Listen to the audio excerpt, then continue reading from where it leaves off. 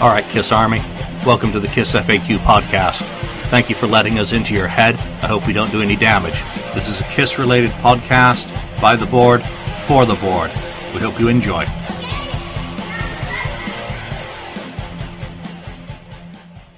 Welcome to episode 29 of the KISS FAQ podcast. I'm your host, Julian Gill. Joining me today is Alex, bag boy on the FAQ, Lonnie, who has not been demoted or fired.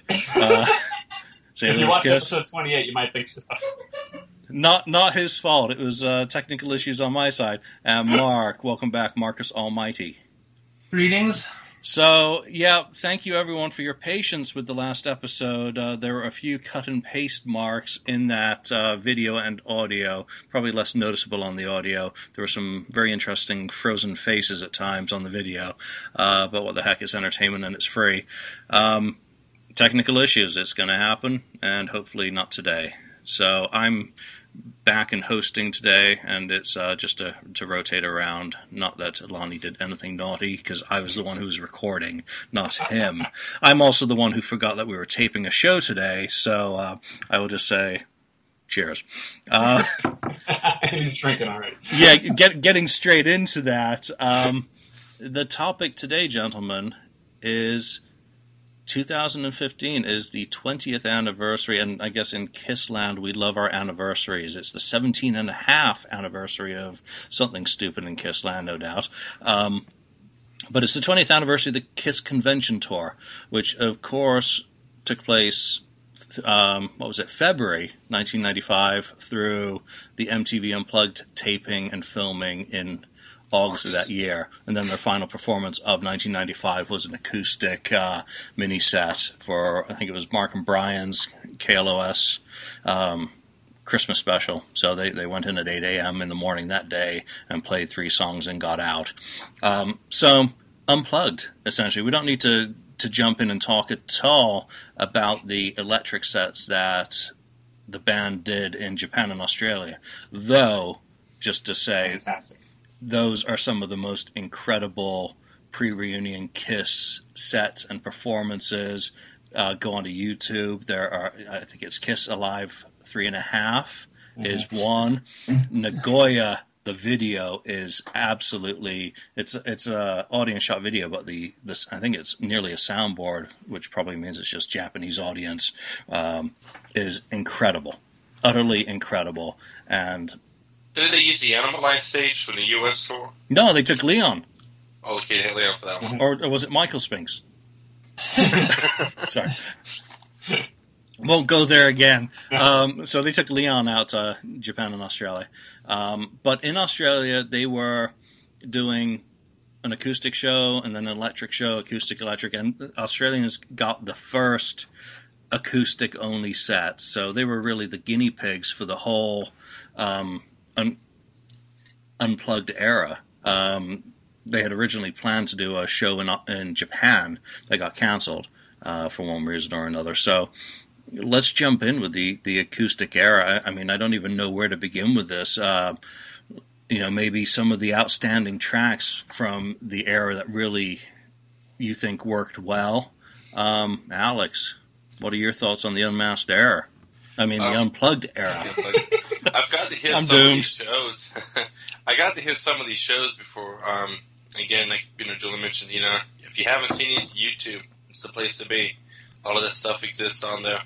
And I think what a cool set list. I mean, you got to hear something that didn't normally play often. Going Blind, Hard Like Woman, Forever, acoustically, of course, has a better sound. And then you had A World Without Heroes, something from the Elder going on for you there. At the same time, you had some stuff. They tried to do they had the partials where they kind of get through with the songs all the way through, like Magic Touch or Just a Boy or Flaming Youth, Mr. Speed kind of a deal. But at the same time, you got this intimate setting. You're with the band. It's almost kind of like you're sitting around. I like to imagine. Up here being at college, we go to the dunes on the weekend quite often, and we'll have a big fire, and somebody ends up pulling out the guitar, and then you're all sitting around the fire and jamming and stuff. And so I feel like you kind of got that setting in a way. You kind of get in the hang with Kiss for a little bit.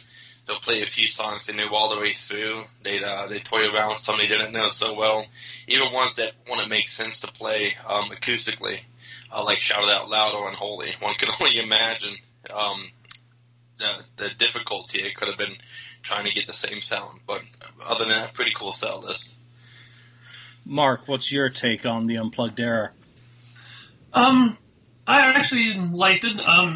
I thought that the songs that they chose for the actual recording that they did for the MTV proper was obviously the best of the material that they kind of worked out throughout their tour. Because just like Alex mentioned, there are definitely a few songs in that list of songs that he did over the tour that were definitely probably head scratchers for some people. I mean, like you said, I can only imagine how Unholy or Take Me or something like that would have sounded acoustically, or even like Making Love. I mean, that's a total, full out electric song. And to play that kind of acoustically seems kind of odd. But I think that it was smart, though, that they took a chance and played a lot of different material. And it was also kind of cool that they, took audience requests, even though they probably didn't play more than 20 seconds of some of these songs. But, what the hey? I mean, they were there for the fans. That was Gene's big point, wasn't it? We're here for the fans, right? So if somebody yelled out an odd song and they gave it a shot at least, right? So I think it was a very good idea. I think it reconnected them with a lot of their audience, and I think it helped more than it hurt them in the long run. Yeah, they were certainly very willing to try just about anything, whether it was one note or 20. They went for it. But I think one of the funnest comments that Paul made during that tour was every time they tried Mr. Speed, and I don't think they ever got through it completely without someone else singing, was "We have got to learn this song," is what he said for Mr. Speed. And oh my God, if that song didn't work really well acoustically. Lonnie, what's your take on the Unplugged era, and not just what I just said? Oh, you look at some of those set lists, especially, and not only the set list, but listen to those shows. There's bootlegs of them all over the place. I'll have a bunch of them, but you listen to those Australia bootlegs, and how the band sounded on those, and what they thought the audience wanted to hear. And then the audience is calling out songs that they hadn't played in maybe ever, and they're trying to muddle their way through them. And you can tell the difference then when they do the sets in the U.S. in the summer of '95 that they were a lot more rehearsed for what the audience was looking for. I think they went down to Australia and kind of got a feel almost for what the fans were looking for, and by the time the extras in the U.S. started, they had worked out Sure Know Something, and it really sounded really good. And other songs like that, like Going Blind was a staple from the beginning. Though actually, like, you look at the Australia one, like the second song, February 7th, was Going Blind. It was one of them that they had kind of thought through, I think. But they really progressed, and they really did connect with the fans. That's one time. Kiss always says that they're a band that is all about the fans, for the fans. Well, this was really, you can argue that all you want to right now, but back in '95, they really were a band for the fans and giving the fans, the hardcore fans, what they wanted. I think that was the tour that they really tried to connect. Maybe the last tour they really tried to connect with the hardcore fans, and that's why I think 20 years later, people like us and people in the FAQ are still talking about the Unplugged era, because it was so unique that not only did you get to see the band play an unplugged set full of gems that you would never ever expect to hear, but also the band was there to sign autographs, the band was there to answer your questions, the band was there showing off their memorabilia from the 70s. It was really a well thought out plan of going after the hardcore fans that were still there. And in 1995, that's who was left, especially the summer of '95, before MTV Unplugged. That's who was left, because were the hardcore fans that would fill these hotel ballrooms. So it was really a well thought out move and Gene takes credit for it, but Gene takes credit for a lot of things. But it was a really thought out move on Gene and the band's part. But it comes at a time that it's really a nadir of the band's career. I mean, Revenge tanks. The tour absolutely sucks eggs in terms of attendance. And whether or not they say they ended it early, they did all the scheduled dates. They just didn't schedule any more in December 92. 93, they did 2 appearances. 93, pardon me. 94, they did the Monsters of Rock and some fairs in the U.S. So they really had nowhere else to go. It's an incredible idea that they actually, number one, they went to a great deal of effort raiding the Detroit Expo to get their costumes back so that they could. It's a great video. So they could have something to display, and this is something that they can never do again. Now they can't do a convention tour with a touring museum because they sold everything at Butterfield's. So they might have to go to some of these Uber collector fans and say, hey, can we borrow some of your shit for, 6 months if they were ever to do another convention tour. But getting back to what you were saying about Australia, yeah, they were the guinea pigs. And you look at Perth, the first show, February the 3rd, it's almost like an electric show. Strutter, Domino, Do You Love Me? I Still Love You, Black Diamond. It's very safe. Heaven's on Fire. So they haven't really... I don't know how much thought they gave it. They've got a few songs in there, Magic Touch, We'll Try, Lick It Up. Sure, something's a partial on there. Like they weren't planning on things like that. Yeah, it's like they really didn't know what was going to, number one, resonate with the fans, and maybe actually that's number 2. And number 1 is what actually works acoustically. So that first night they do, I think, 20 songs. The next acoustic show in Adelaide, they do 23. The next one in Melbourne, up to 32 attempts, that songs and partial attempts. And then they're throwing in stuff like Just a Boy, I guess Gene remembers 2 notes of that. So, you play that and the Kiss band. Hey, what's listening to these shows, the first thing you really notice is you play a note and Kiss fans start singing. It's like a Pavlovian response. Oh, I know that, and just everyone start. It's like a kumbaya session for in the Church of Christianity. So it's really fun in that way. But when they get to Brisbane and Sydney, they're starting to get a better idea of what works. And then you've got 4 months off before Los Angeles or Burbank, wherever it was for the U.S. one. And I totally agree with you that, they had really figured it out a lot more and rehearsed, because what do we get what do we get in the U.S.?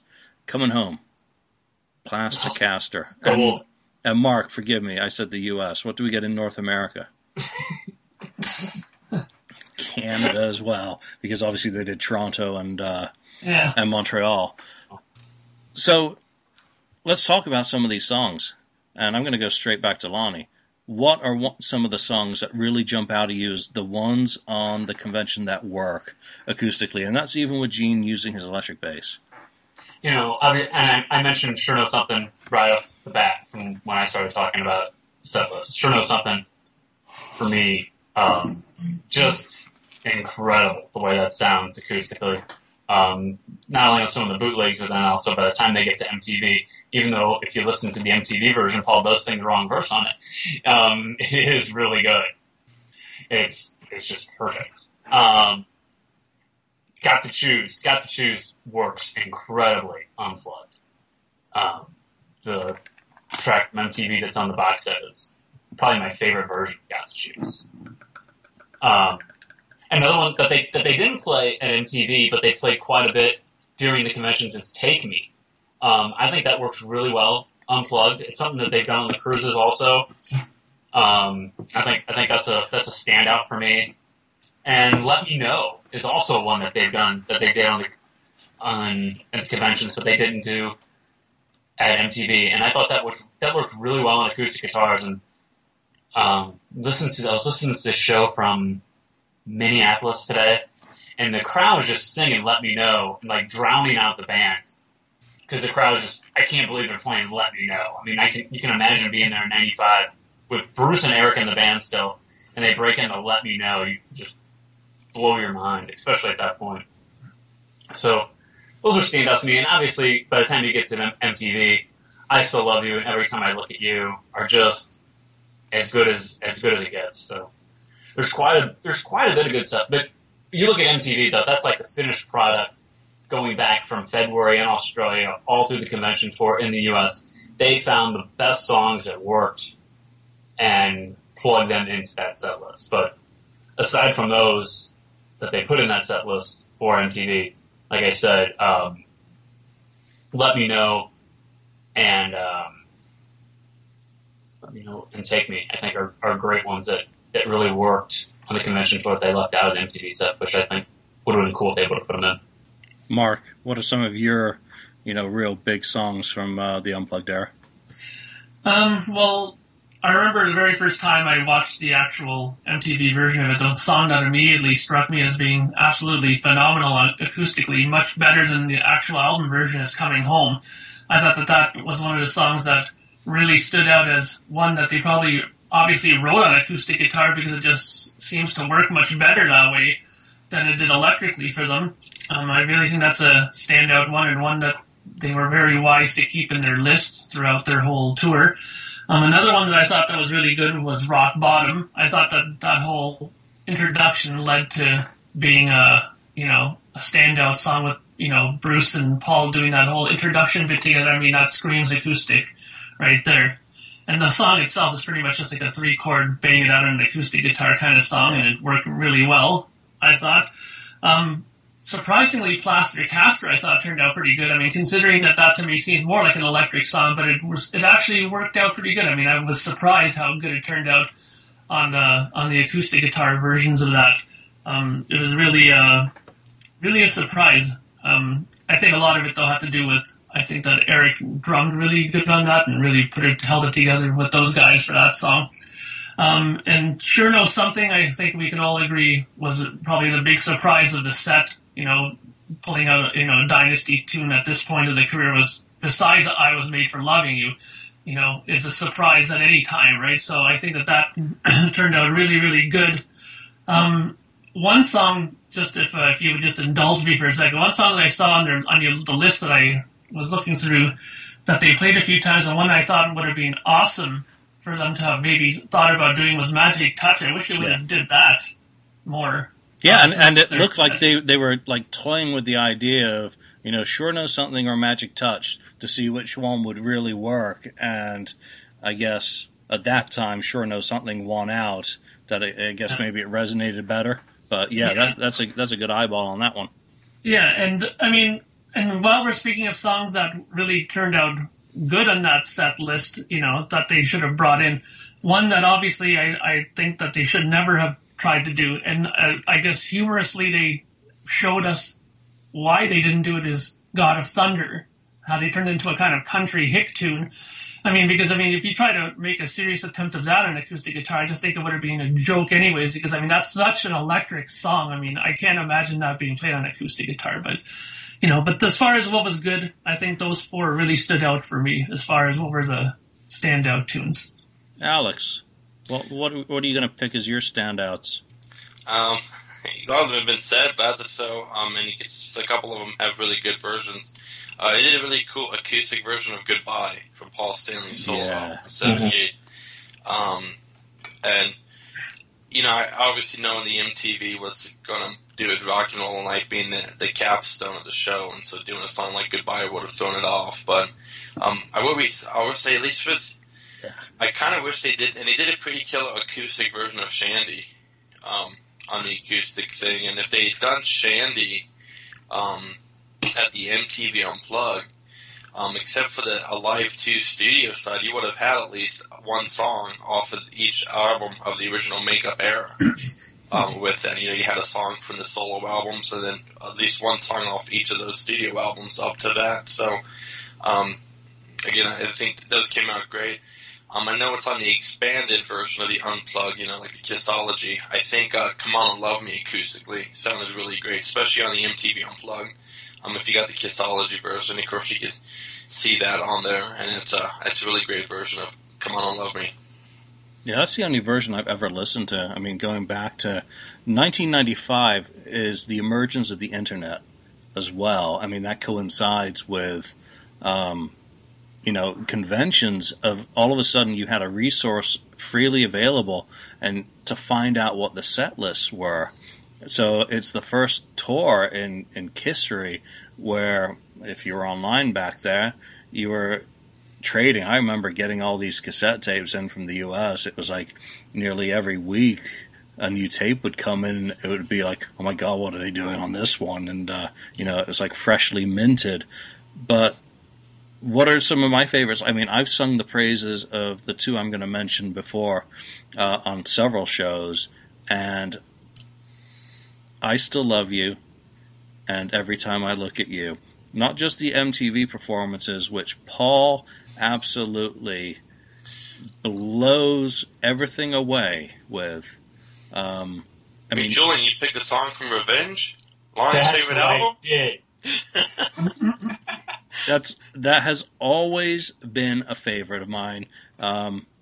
It's just incredible, Paul's vocal performance on those two. And you could see it throughout the tour that he seemed to have a lot of passion whenever he did those. So, when he sang on the MTV recording, we're going to do this one again. Why? Because I like the song? Yeah, you kind of understand it. But those two in particular. I'm also going to say Gene and See You Tonight. Mm-hmm. I absolutely adore that song. But obviously that, you can tell the songs in Kiss that were probably bashed out on acoustic guitars on tour. See You Tonight, I think Gina said, went back way far. And I'm going to be real pedestrian on another pick. A World Without Heroes is just utter perfection. That it happened to be performed, dozens of times during the tour and make it onto MTV Unplugged. Just fantastic. But there are so many songs in the catalog that they didn't experiment with that they still could, were they ever to... Well, they are going to be doing this again. When is it? Thursday night. They are back at the casino. So I will say a song. There were two I wish that they would have. They kind of attempted on the tour, and I wish they could have gone all the way through. Nowhere to Run. It's like a clip of them kind of trying it out, and it sounded pretty good. And I know they've tried it. I think they did a partial on the Kiss cruise, but 1,000,000 to 1. Yeah, and I guess Paul at least went back later and did 1,000,000 to 1 a Magic Touch on One Life Kiss. Yeah. So he obviously knew that he had two go-to songs that he could use later on. Obviously he did them electrically on that tour, but he knew what the response was going to be. They field tested the whole catalog on us, during that tour. So let's jump into a couple of the, the what ifs. What of the songs that they performed or attempted do you think they really should have worked on? That could have worked. I mean, Alex, you've just said Nowhere to Run, and I don't think anyone would argue with you that that is probably the only song off Killers that anyone wants to hear live. You want to hear Down on Your Knees live? I'd rather not, but Lonnie, if you do, okay, Lonnie. So which of these songs, I guess, from the list of attempts, do you think that they should work on, or should have worked on, or could have worked on? Anyone in particular? Yeah, Lonnie. All right, I'll go. I would like it. There's some partials out there of I that I thought sounded really cool, and I thought they could have worked that out a little bit more, especially seeing the response from the hardcore fans when they would do World Without Heroes, or if they would play around with Just a Boy or something like that. I think I would have worked really well, but obviously they're not gonna go with 2 songs off The Elder for an MTV performance or anything like that. But as far as like Thursday Night goes, that'd be really cool for them to work something like that out. Or when they do the acoustic sets on a Kiss cruise or something. I'm saying they're not doing an acoustic set this year, but that'd be a really cool song for them to try to work through. And I think the audience could really participate. With the snap in it when it gets to the one point, and that it'd be a really cool interaction from the band to the hardcore fans that would be in attendance at an event like that. And then they're not going to do this, but I think Hooligan would be really cool to hear that acoustically. I think it would work. You guys are laughing at me. It's fine, laugh away. I really don't care. But I think that would be cool. And they're not going to do it because, one, it's Peter Criss' song.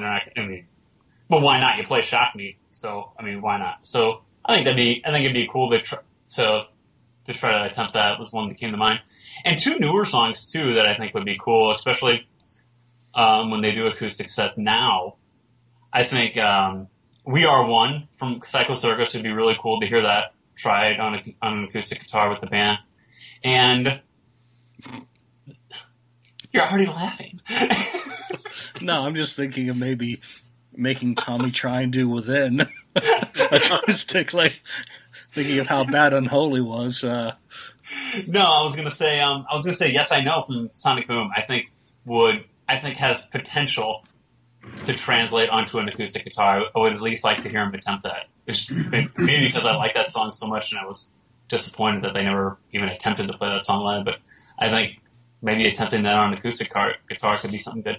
Because they do these acoustic sets not quite a bit, but they do them scattered about here and there, either on a cruise or, they did an acoustic set like this last year in California. But you look at those set lists, especially, from what they do on the cruise, from what, they're doing now, a lot of them have the same staple songs in there, like a Coming Home, like a Christine 16, like a Plastercaster, which are all great, but mix it up a little bit still. You have 20 albums worth of material. Try working out something different than what you did 20 years ago on the convention tour. I agree. So, you have 4 albums worth of material they've put out since the convention tour: Psycho Circus, Carnival, Sonic Boom, and Monster. Try something off one of those. Especially the latter 2 with the current band. So that's something I'd like to hear. And that's a really good point that you make about the recent acoustic shows. I just pulled up the set list for last year's. It's not exciting. No, and they had done all of it before. But do you know what now strikes me? That it's incredibly safe. They knew that Coming Home, Calling Dr. Love, Harlock Woman, Christine 16, Hide Your Heart. Safe. They know it works. Pedestrian. But they also threw in a couple of utter clunkers there, in Zeppelin, my opinion. The Zeppelin. Well, yeah, that nice. and the Mississippi Queen Like your Crown. own stuff. But Shout It Out Loud and Cold Gin were 2 which, for me, did not work out acoustically at all. So, if put something off Monster, or throw it out there. Try Long Way Down, or I don't know if that would work. Right Here, Right Now might actually work acoustically. I feel Say Yeah could have potential on acoustic. Which one? Say Yeah off Sonic Boom.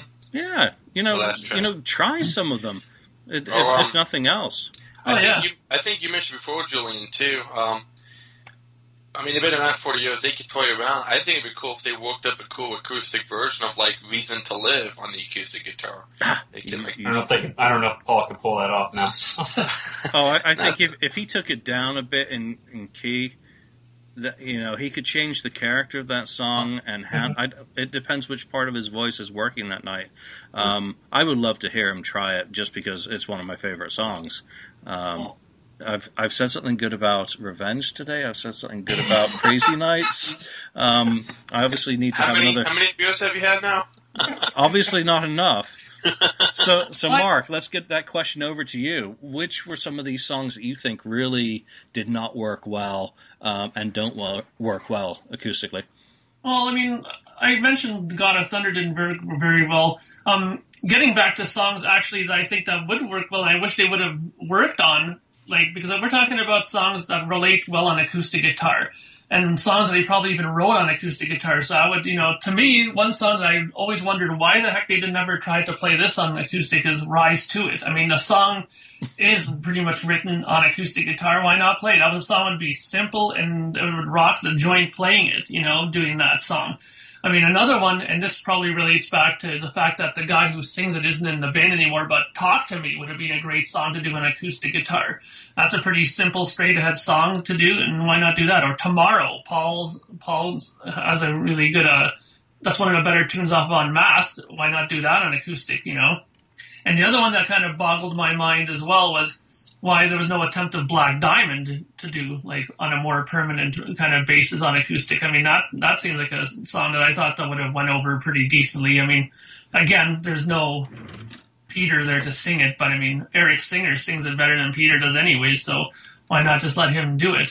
As far as songs that don't work, I mean, I think it just always translates back to songs that were made to be played on like loud screaming instruments. Like to me, I Love It Loud. It just doesn't seem to be a acoustic guitar song to do. You know, I mean, also, you know, I can't imagine an acoustic guitar version of Detroit Rock City. You know, I mean, how would you do that? I mean, that to me just sounds that doesn't work on any level acoustically. Yeah. Just that trying to play that introduction. I've got my acoustic here. You don't do that. It's just one of those things. Pointless. exactly. I mean, It's futile. Yeah, exactly. That's why I thought that, you know, if you're going to go, because I agree with you guys 100%, they should definitely take a chance and do some other songs. I mean, I agree with Lonnie 105% about We Are One, because, I mean, that song in itself is just basically an acoustic guitar song with just stuff layered on top of it, pretty much, in the studio version. So that would have been a simple song to do.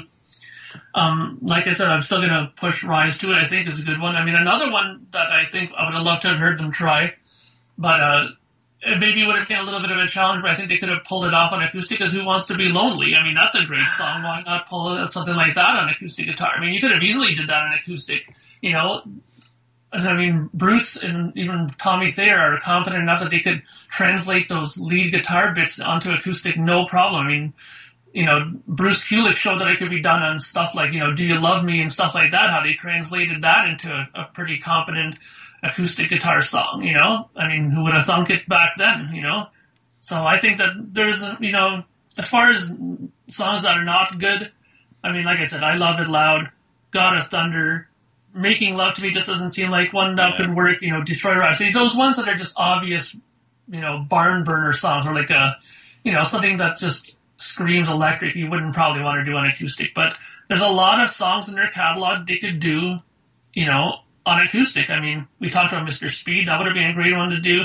Million to One, you know, Alex brought that up, right? I mean, even Mainline, I mean, you know, sure, that's not it's a Peter sung tune, but even that would have been simple enough to do, and probably would have got the crowd screaming for more if they did that. Because, I mean, when did they ever play that song? You know, not very often at all, if any time, right? So, you know, there's a lot there that they could do.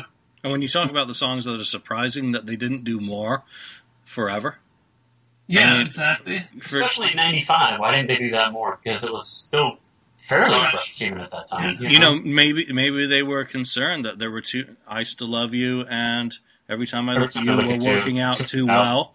You know, that you don't want to overload the set with too many of the, you know, the 5.5 minute power ballads, especially when you've got to put in shit like Let's Put the X in Sex, which I have got to say is my pick for the worst song to be performed acoustically by Kiss, especially the one rendition with that young child singing. It's just disturbing. It was disturbing on so many levels, but that whole song is disturbing. So many levels.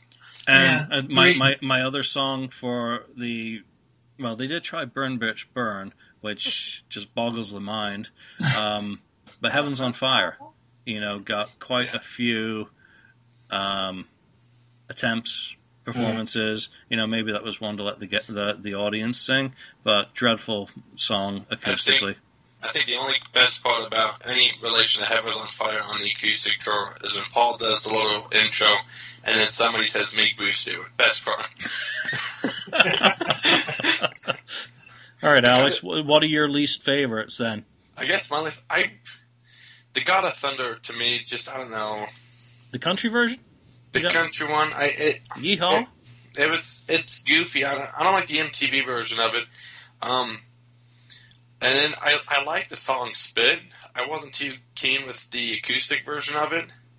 And I will say, I gotta throw, if they wanted to have fun and do a goofy song just for like shits and giggles, yeah, I said it, Charisma. I thought I heard like one of the partial attempts of it, and I think they could have totally had some fun with Charisma. Just as a little fun with the audience and stuff. But like Mark said too, Talk to Me would have been a great one to do.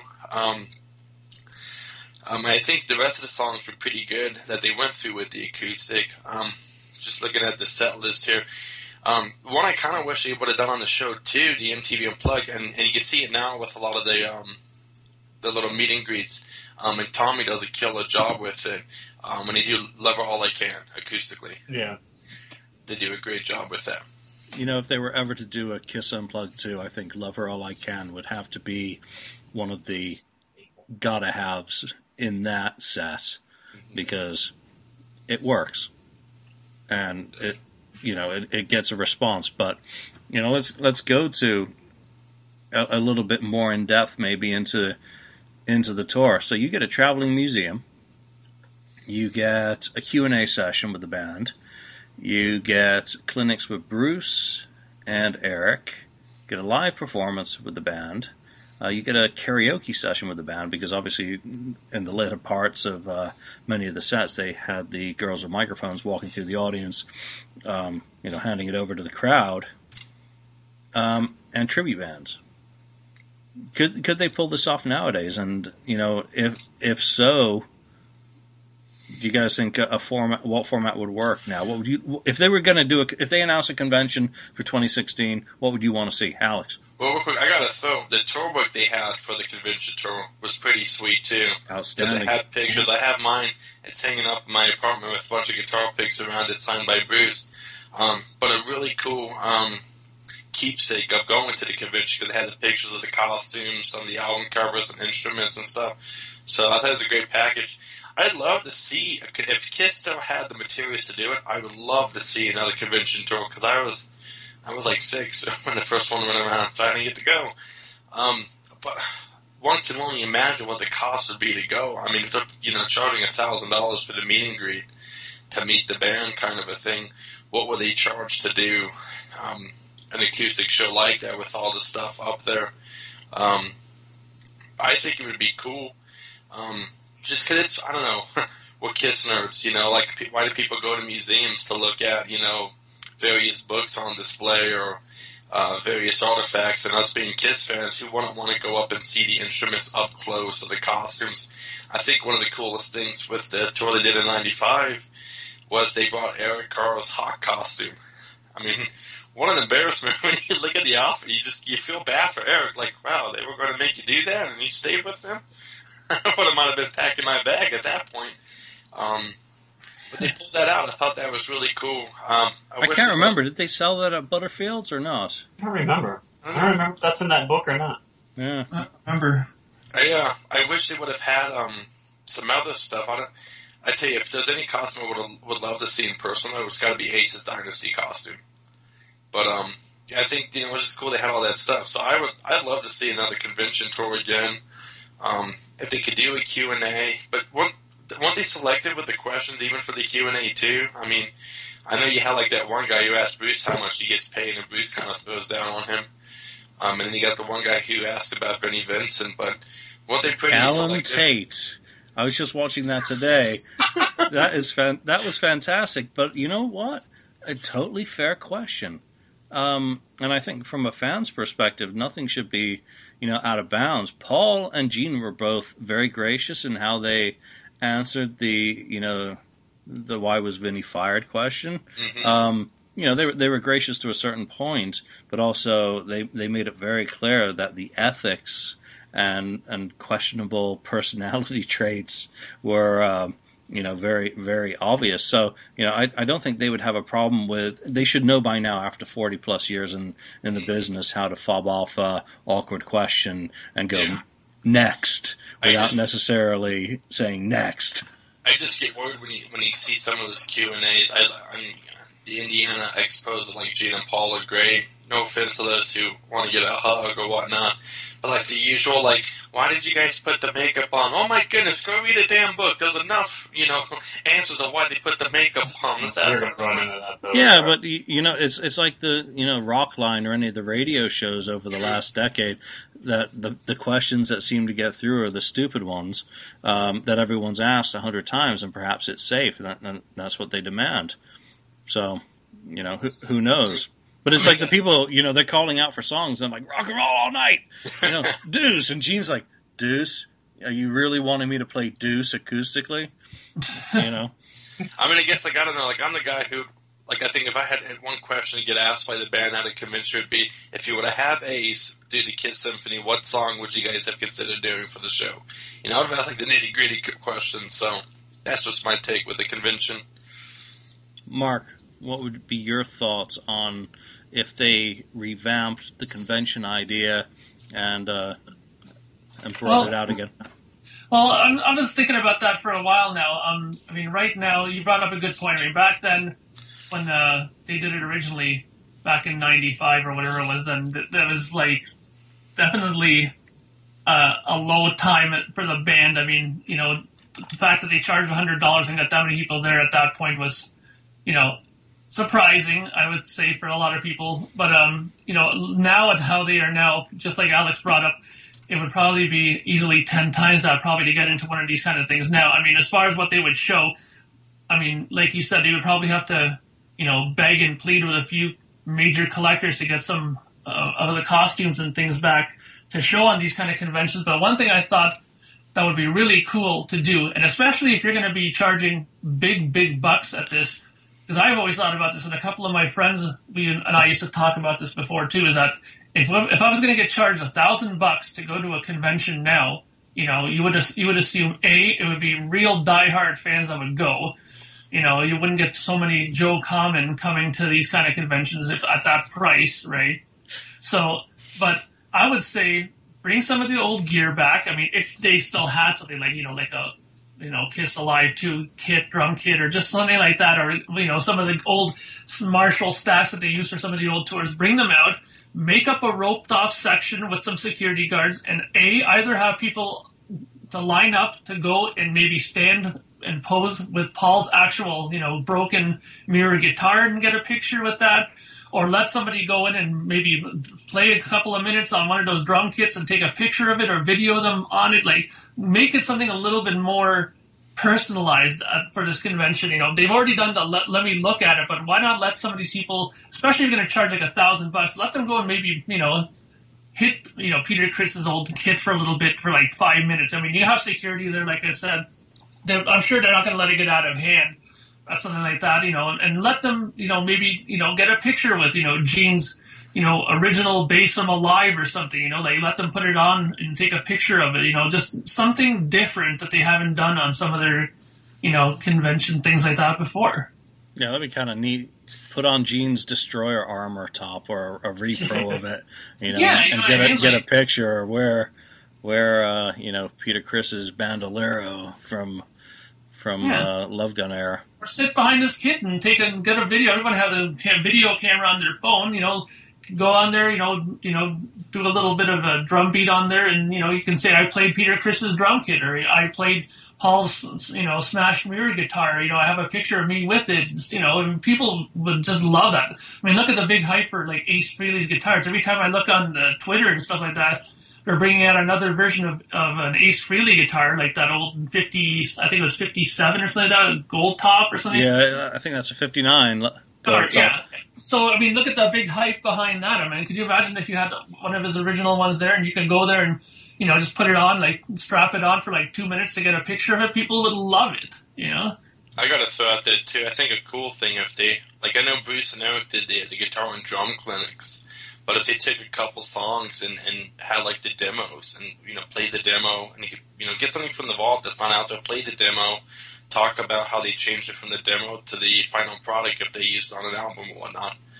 I think that would be pretty cool. Bruce did that at actually a convention in Toronto when I was there. He actually came up on stage and he had a little DAT machine up there, and he had his amp up there, and he just twiddled up and said, just give me a minute to warm up here. And then he went through, like, Unholy, talked about how he did the solo, and he actually played along to the DAT tape with just the backing tracks and showed everybody, and it was awesome. Yeah, that sort of thing's really fun. Lonnie, what do you think?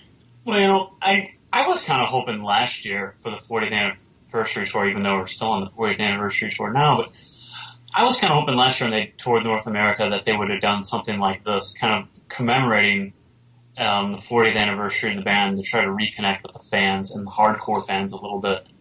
You know, the Stones toured a few years ago, and they did a tour where they would play a small theater, and they would play either a stadium or an arena in that same city. Now, how cool would it be if, like, Kiss came to Chicago, and the first day they're there, they do a convention-type show. and they charge $500, $750 to get in. You're limited. You're putting a staple on it. The hardcore fans are going to go to this, and they have the memorabilia. They have an acoustic set. They do maybe they do a meet and greet with maybe not a meet and greet, maybe not like a full meet and greet like you would get at the show where you get your picture taken with makeup on and get a couple things signed or whatever. But kind of like what they do at the cruise, where they just stifle you through real quick. You get 2 seconds with the band, they take your picture, bam, and you're gone. And it wouldn't be them in makeup; it'd be them without makeup, no autographs or anything like that. They'd have security there, make sure nobody's asking for autographs. This isn't what this is about, something like that. And that's what they do, even at the cruise or at like I met Paul at Indianapolis a year ago, and I'm going to try to get Paul's autograph, and I go up there, I guess take his picture with him, and I'm carrying like my box set guitar case that I signed by Ace and Peter and them, and I get up there and the security guy's like, here, let me hold that for you while you get your picture taken with Paul. So Paul doesn't have to be the bad guy and say no, obviously, and they can kind of control that a little bit. I think that would be really cool. And then the next night, then they play the amphitheater, they play the arena, and you get the full-on Kiss show, and then obviously, you get the best for both. You get the hardcore fans can go to and get their Kiss fix at a convention type thing that's a little more pricey and gives them what they want. And then the casual fan that wants to see the bombastic Kiss spectacle show gets to see that too. And I think it might be easier for the band to travel too. They're not, on a plane every day to the next city, and they set up shop for a couple days in the city, and then you go to another city for a couple days. I think that something like that would be really, really cool for them to do. And Mark said something really cool that I was going to touch on about, pick up a guitar or something and get your picture taken with it. They could really do something like that. Last year I live in St. Louis, and I went on a tour of the Cardinals Hall of Fame downtown at Busch Stadium. And you go to a certain point, and they have a row of bats lined up, like an actual bat owned by Stan Musial that Stan Musial played with, or a Lou Brock bat. Here, stand in this cool batter's box that looks like Busch Stadium, and you're standing at bat with Stan Musial's bat, and they take your picture. I mean, you could stand in front of what looks like a Kiss stage with Paul Stanley's Ibanez guitar strapped on. Exactly. That'd be really. That's something I think that the hardcore fans would just eat up. Yeah, and if you take that idea and take it to a different level, that you could easily reproduce the back line of, say, the '73 tour with the spiderweb background and the stacks, go into the '74 tour and the back line, and then the '75 where you've got the little yellow velvet thing around the drum, and get a picture on those sort of stages with a flying V in the '75. Yeah, hell yeah! I mean? A black flying V, would just be to get a picture, even though obviously that guitar's long gone. Right? With the green screen now, they can easily do that. Put you in front of a green screen, get all those backgrounds, made up ahead of time.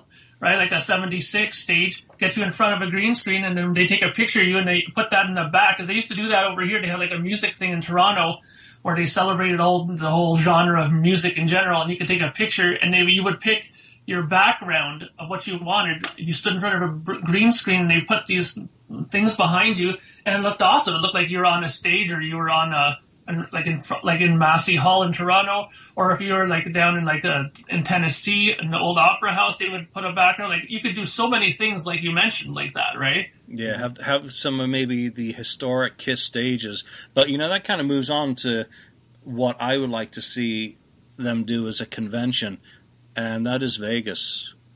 Yes, it would just be the ultimate for me convention. Number one, do the museum. Get these big collectors who have spoken about some of the stuff they have in their sets. Get them out there, wine them, dine them, so that you can use their gear. Going off what they did last year in the Vegas residency, I say a '74 set, a '75 set, a club set. 3 very easy and not technically challenging sets to build.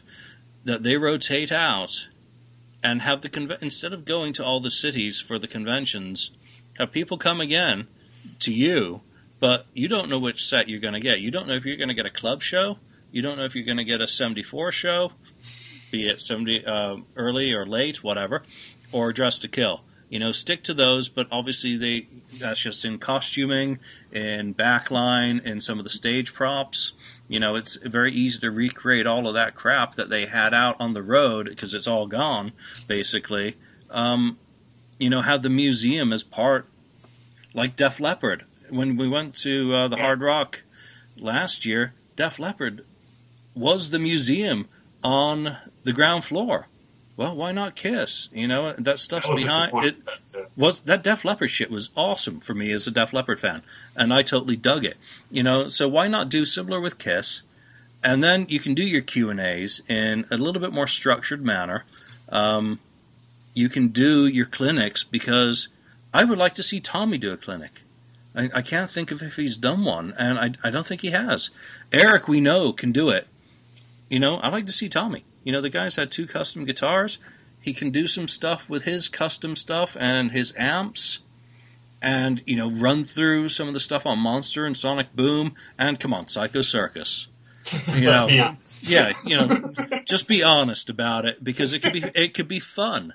I don't think they necessarily have to reinvent the wheel here. And, the acoustic sets are cool, but maybe for a convention,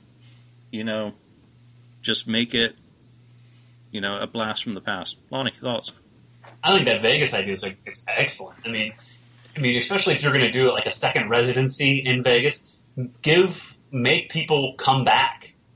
Give people a reason to travel to Vegas again. If they're going to do Vegas, obviously, they're not going to do it this year, but if they're going to do Vegas next year or something, well, give me a reason to come back to Vegas and see it again. Or are you just going to play the same type of show that I saw last November in Vegas? Do something different like that. Kiss has such a amazing history that, maybe it's just because I'm the Kiss fan that I am, but I think they have just the history of the band, I think, is so unique as opposed to other bands that they should be, in 40 years, they should be embracing this history. And they know the dedication and the knowledge that some of these hardcore fans have, that embracing that history and really showcasing it I think fans would just eat it up. Okay, that residency idea in Vegas for a convention is excellent idea. Give someone a reason to buy 2 tickets, because you're going to 2 dates. You don't know what sets you're going to get. Right. And you're out there for a Saturday and you are guaranteed 2 different Kiss era shows. Speaking of 2 different shows, real quick, we went out to Vegas for Friday and Saturday night. And Friday, they played the show Friday. It was great, Tears Are Falling, Creatures of the Night. And then we went Saturday, and it's the same exact set list, song for song, stage rep for stage rep in between songs. And my wife looked at me and I go, what? And she goes, I'm bored. It's the same show. But then, do something like that where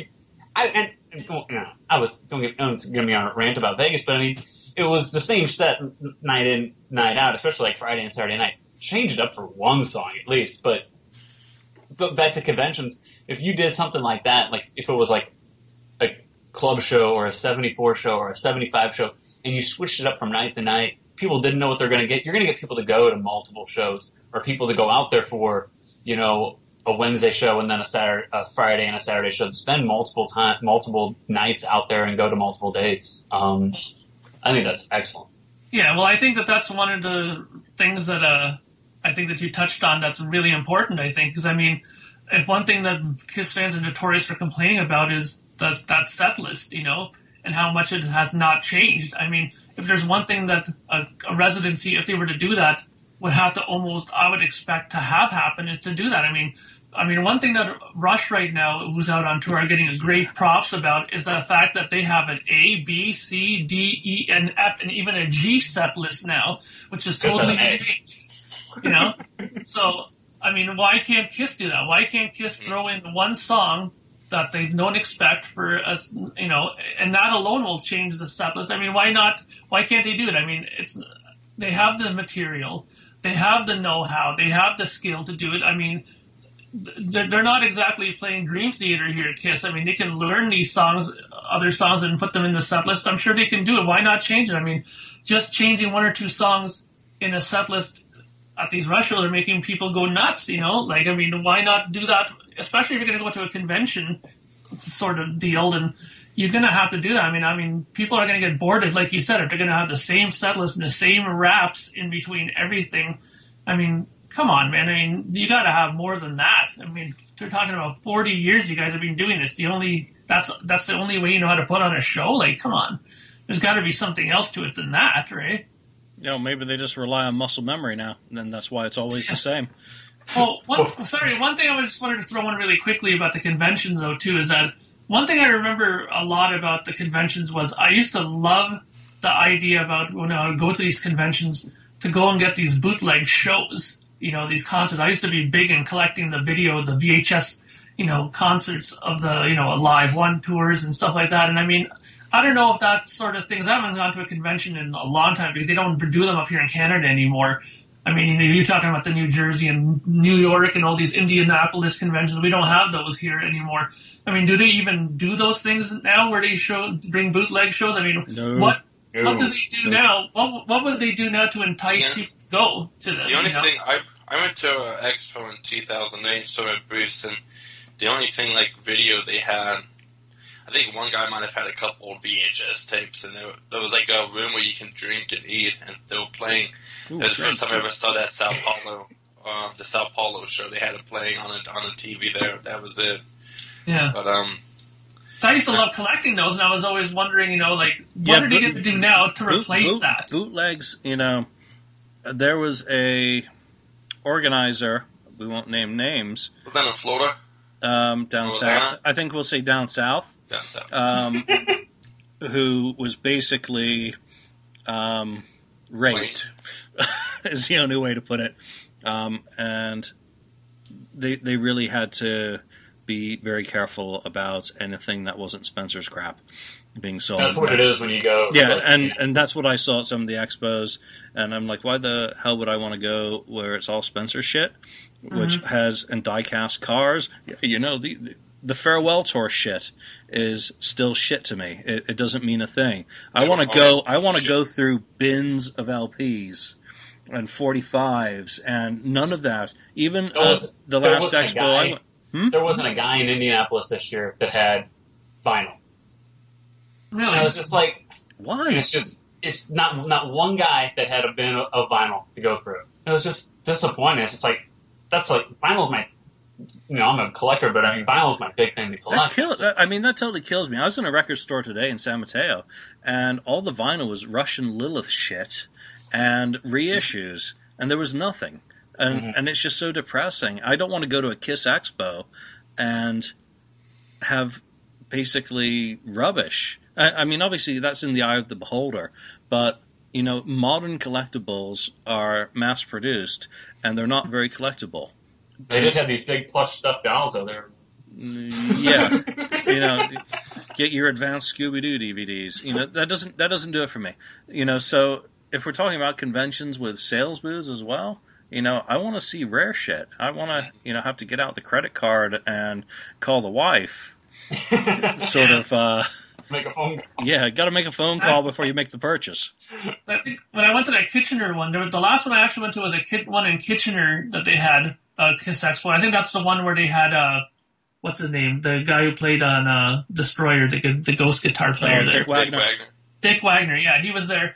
And they had, you know, they actually had vinyl there. That's actually where I got one of my vinyl copies of the Paul Stanley solo record from the original year one. He had a couple copies there, and you know, and that was the last time I've ever seen something like that, you know, or even like I said before, even a convention in our area. But you know, it's sad to hear though that kind of stuff is becoming a thing of the past, because it used to be one of the things that I used to look forward to, like, you know, saying to myself, oh, I don't have any shows from like, let's say the Love Gun tour. I want to go and see if I can get, you know, something from there, and I would pick up the Houston the Summit show there the second night, and I finally got it and run home and watch it. Those kind of things were what made it exciting to me. I mean, I'm just curious of like what they do now to replace that sort of excitement for the person. The only thing I remember when I went to in Baltimore, and no offense, anybody who does the artwork of Kiss paintings and stuff, no offense, you guys keep doing it. I'm just not a fan of it, like the airbrush artwork and stuff. So I was disappointed with that. I'll be real. But like you mentioned earlier with the costumes and stuff, they had Ace's Psycho Circus boots, and Farewell nice. got to get a picture holding his boot. And they had Eric Carr's jumpsuit from the Unmasked Tour, and so like that was cool to be able to go up to that. But like Lonnie did mention, I remember one guy had a copy vinyl. He had the Alive for the Symphony on vinyl and stuff, and that was the only vinyl I saw at the Baltimore show. Unless somebody brought their copy of Asylum and Crazy Nights to get signed by Bruce that day.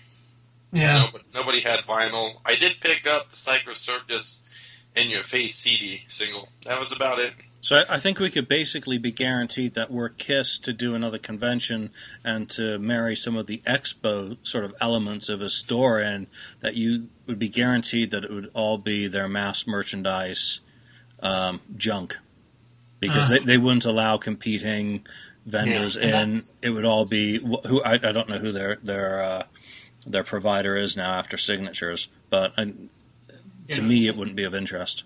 Yeah, and that's what it was really last year in Indianapolis. It was, Kiss Army Warehouse had a long, big table. Kiss Online had, a big table. It was really just official merchandise, and new official merchandise. But at least in 1995, the official merchandise was a $650 leather jacket with the middle finger on the back, which, while I find it tacky as hell, was at least interesting. And what was the other thing? Kisstory. Well, that was the big thing they were talking about. Yeah, But here's a question, though, that I got for you. Now, just to keep this on the level here, listening to another podcast, which I won't mention the name. Don't say on the level.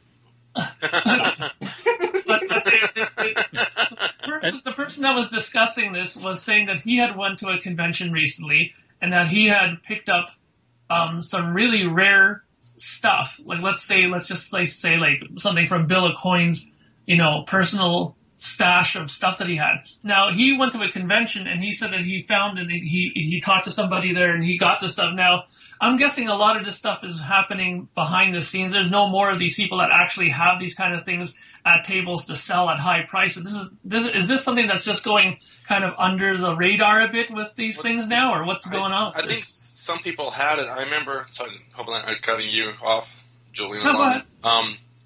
Bill Baker was at the one that I was at, and I enjoyed him. He's a very cool guy to hang with, to talk with, and he had some Aucoin papers that were like Aces and stuff, Aucoin, and he had them for sale, and so they were like all like in a frame and stuff, and so he had them behind his merch table, and so I guess a few people, if they've got that stuff, they might have it like lists. Like, I've also got this, by the way, and I remember talking to some people. It's almost like I'm into books. Obviously, BYU had a little more religious, and so there's some old school religious books, first edition and stuff that I've picked up. And when you get talking with people and they realize the level you're at, like they can see, hey, he knows what he's talking about. We can maybe open up. And so there's a lot of that. Like, you get talking and they start realizing, hey, he knows his stuff. Then they might go, hey, I might have something he might be interested in. So stuff like that. I guess they don't necessarily want like some random noob, if you will, to come over there and go, I like Kiss, I got greatest hits. There will always be material that is under the table. That means that it's not out on display until the person has a better idea of who they're talking to.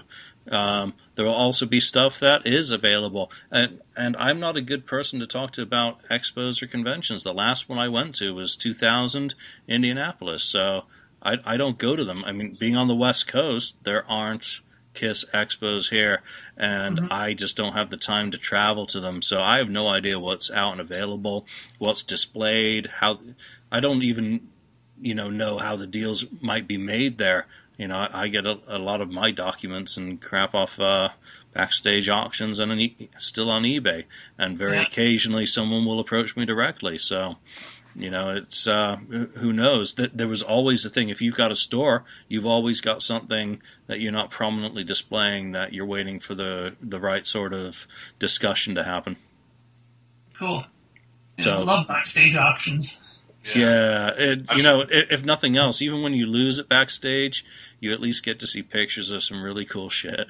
Mm-hmm. Yeah. I mean, and like I said, like Julie mentioned, if you know your stuff, there's a bookstore I go to in Salt Lake City and downtown and Neono and stuff. Like I've got it now. I was looking for some books, and so I've gotten a couple emails like, "Hey, I picked up a copy of this book. Are you interested in it?" And so, same concept, just so it's like connections, basically. Yeah. Connections. Make those connections. Always build connections, whether they're at expos or dealers, whether they're in stores. If people find out that you're looking for particular items, you can often build a relationship where they'll hold stuff for you or shoot you an email, give you a call saying, "Hey, I just got some stuff." It sounds really shady, but it's not. It's just like, they're looking out for you because they know they'll get a better price out of you than if they put it out at that price for the general public. No one's going to buy it. So, and they know you appreciate it more too. Yeah, it's going to go to somebody who appreciates it than just some Joe Blow, right? So I think that probably has very little to do with it. From most sellers' point of view, they know they're going to get more money out of you than they would Joe Public. So. Conventions. I guess let's bring it back around and get back to the acoustic side of a convention. We're definitely KISS fans. We morphed into bitching about the set lists. It's a given because it's so central to what we've got left, I guess, in the KISS Army. Okay, pick a couple of songs that are your gotta do if KISS were ever to do an acoustic convention tour, and I say that the shows that they do, the little acoustic sets they do before concerts, don't count worth a damn. No, because you're coming home, you're going to hear Lover. They're so exclusive, and in so many cases, we don't even know what those sets are because they just do not get the sort of level of reporting. So we're going to keep it strictly on the kind of acoustic convention type deal. Alex, what are some songs that you got to hear if they were to do it again? I mentioned before, I'd love to hear Nowhere to Run off the Killers album. I think that would be killer, pun intended. Stop it. I would love to hear them do like the demo version of Y'all That I Want. Like the acoustic. I know you don't like it, Julian, but Julian, like next year, say you want to hear something off Revenge. I think they could. I think it'd be cool if they did that.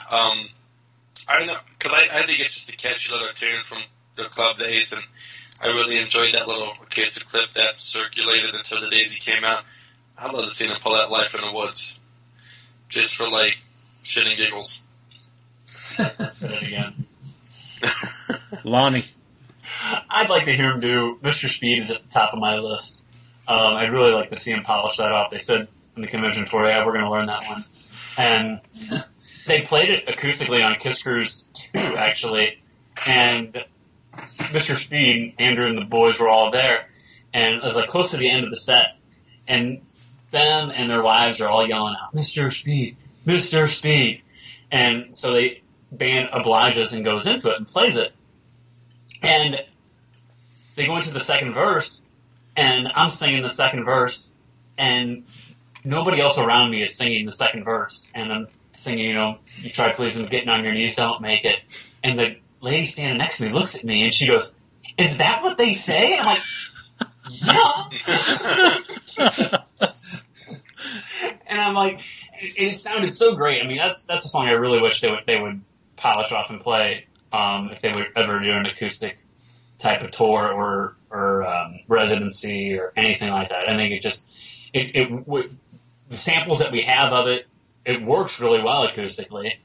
I don't see a reason why not to. I guess Paul always says, well, songs are obscure for a reason, but that song shouldn't be obscure in my opinion. It's one of my favorite songs ever. So if that one, and then two of my favorites off of Dress to Kill, you mentioned Love Her All I Can and Anything for My Baby. I think work acoustically just perfectly also. I got to throw one more real quick. Ain't Quite Right off Paul Stanley's solo album. I think it would be really cool. Interesting. Mark. Well, I actually thought about this, and I have an actual 10 songs I wrote down. I'll whip through them really quickly that I thought about, which was One Magic Touch, Black Diamond, Mr. Speed, Talk to Me, Tomorrow, A Million to One, Who Wants to Be Lonely, We Are One, Rise to It, and Mainline. Those are the songs that I thought would translate well over to acoustic.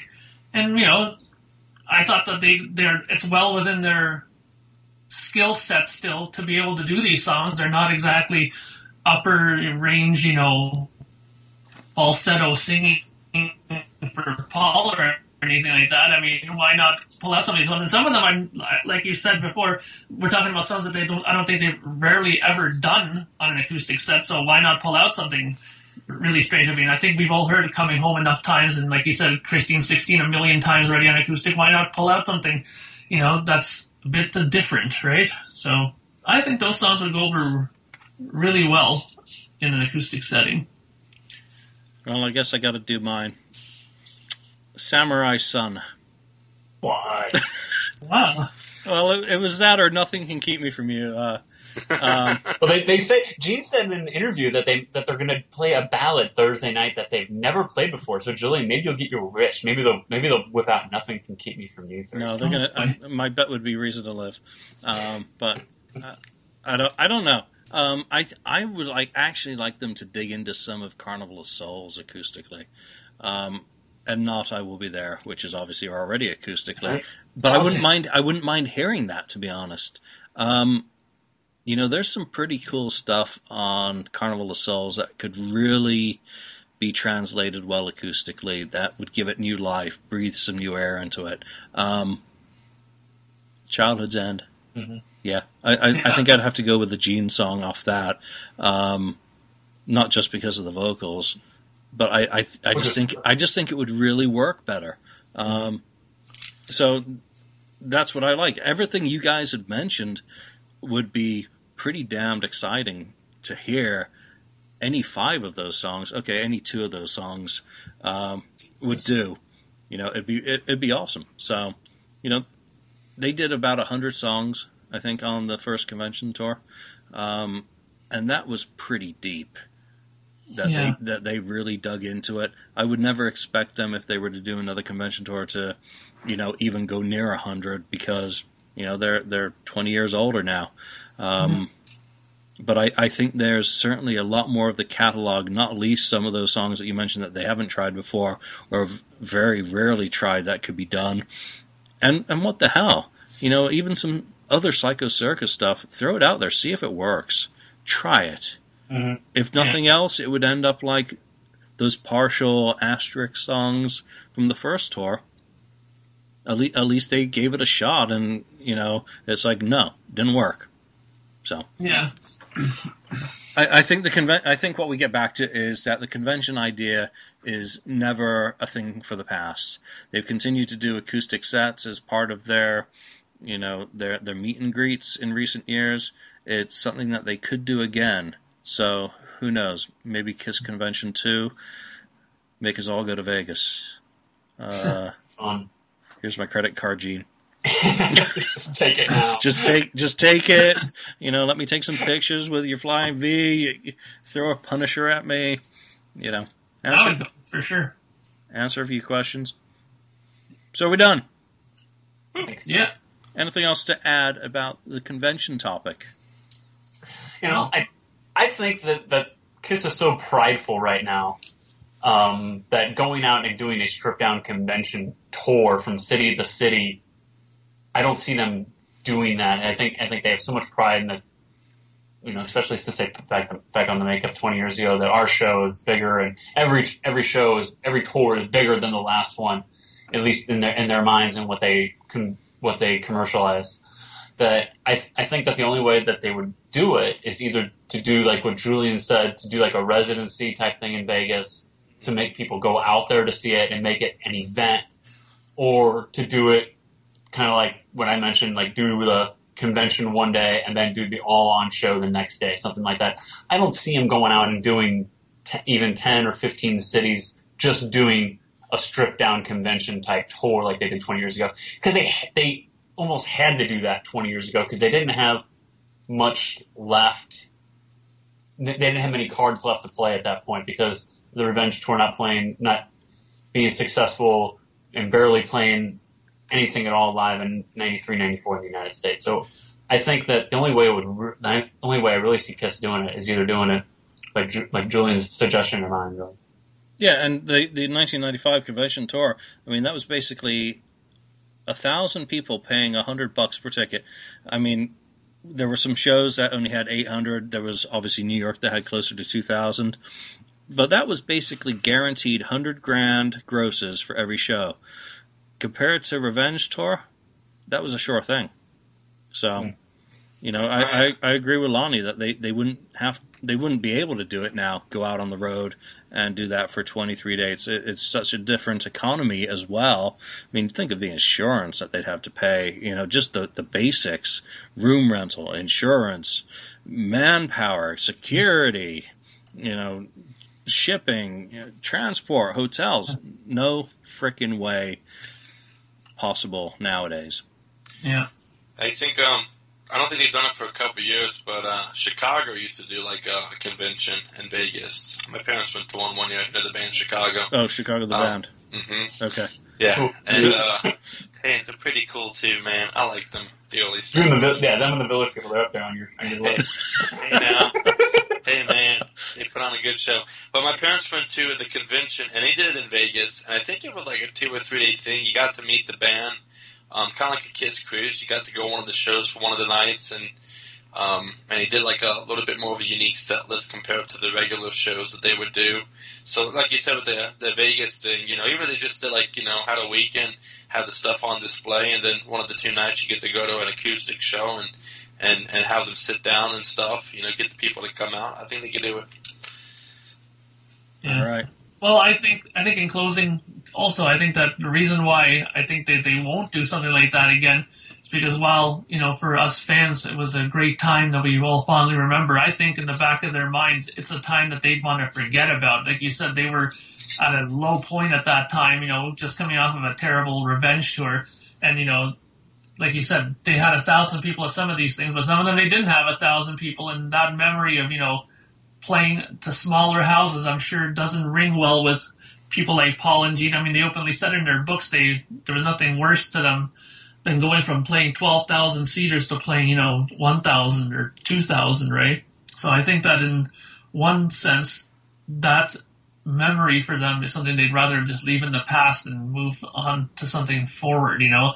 Almost like if they're going to make a convention, why not turn it into kind of like take the Kiss World idea and turn that into like a modern day convention, like at that scale. Like if they want to keep everything on the up and up and make everything look big and grandiose, then make the convention that way. I mean, I think the one that they had before, to them seems like small peanuts, you know, compared to what they probably would have in mind now if they were to do something like that. But, you know, like you said, there's so many logistical things to worry about. I doubt that they would, you know, even bother.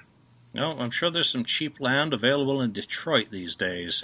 I hear the real estate market's really down there, so maybe empty buildings. Yeah, maybe Kiss World is not so far beyond the imagination. And at least if it were done in Detroit, it would be in the Motor City, Detroit Rock City. So, Gene, get your guys on it. Find some nice property there, you know, and maybe we'll all be flying to Detroit instead of Vegas. Yeah. All right, so that's the convention, the look back at the 20th anniversary of the KISS convention. So thank you all for joining us, or joining me today. For everyone listening, thank you for joining us. And do come and connect with us on Facebook. We've got the KISS FAQ podcast Facebook page up and running now, and we don't have to accept people there. You can just join and like and listen, or come over to the FAQ message board and argue. That's what you do then. Because apparently that's the reputation the FAQ board has, is that it's all arguing.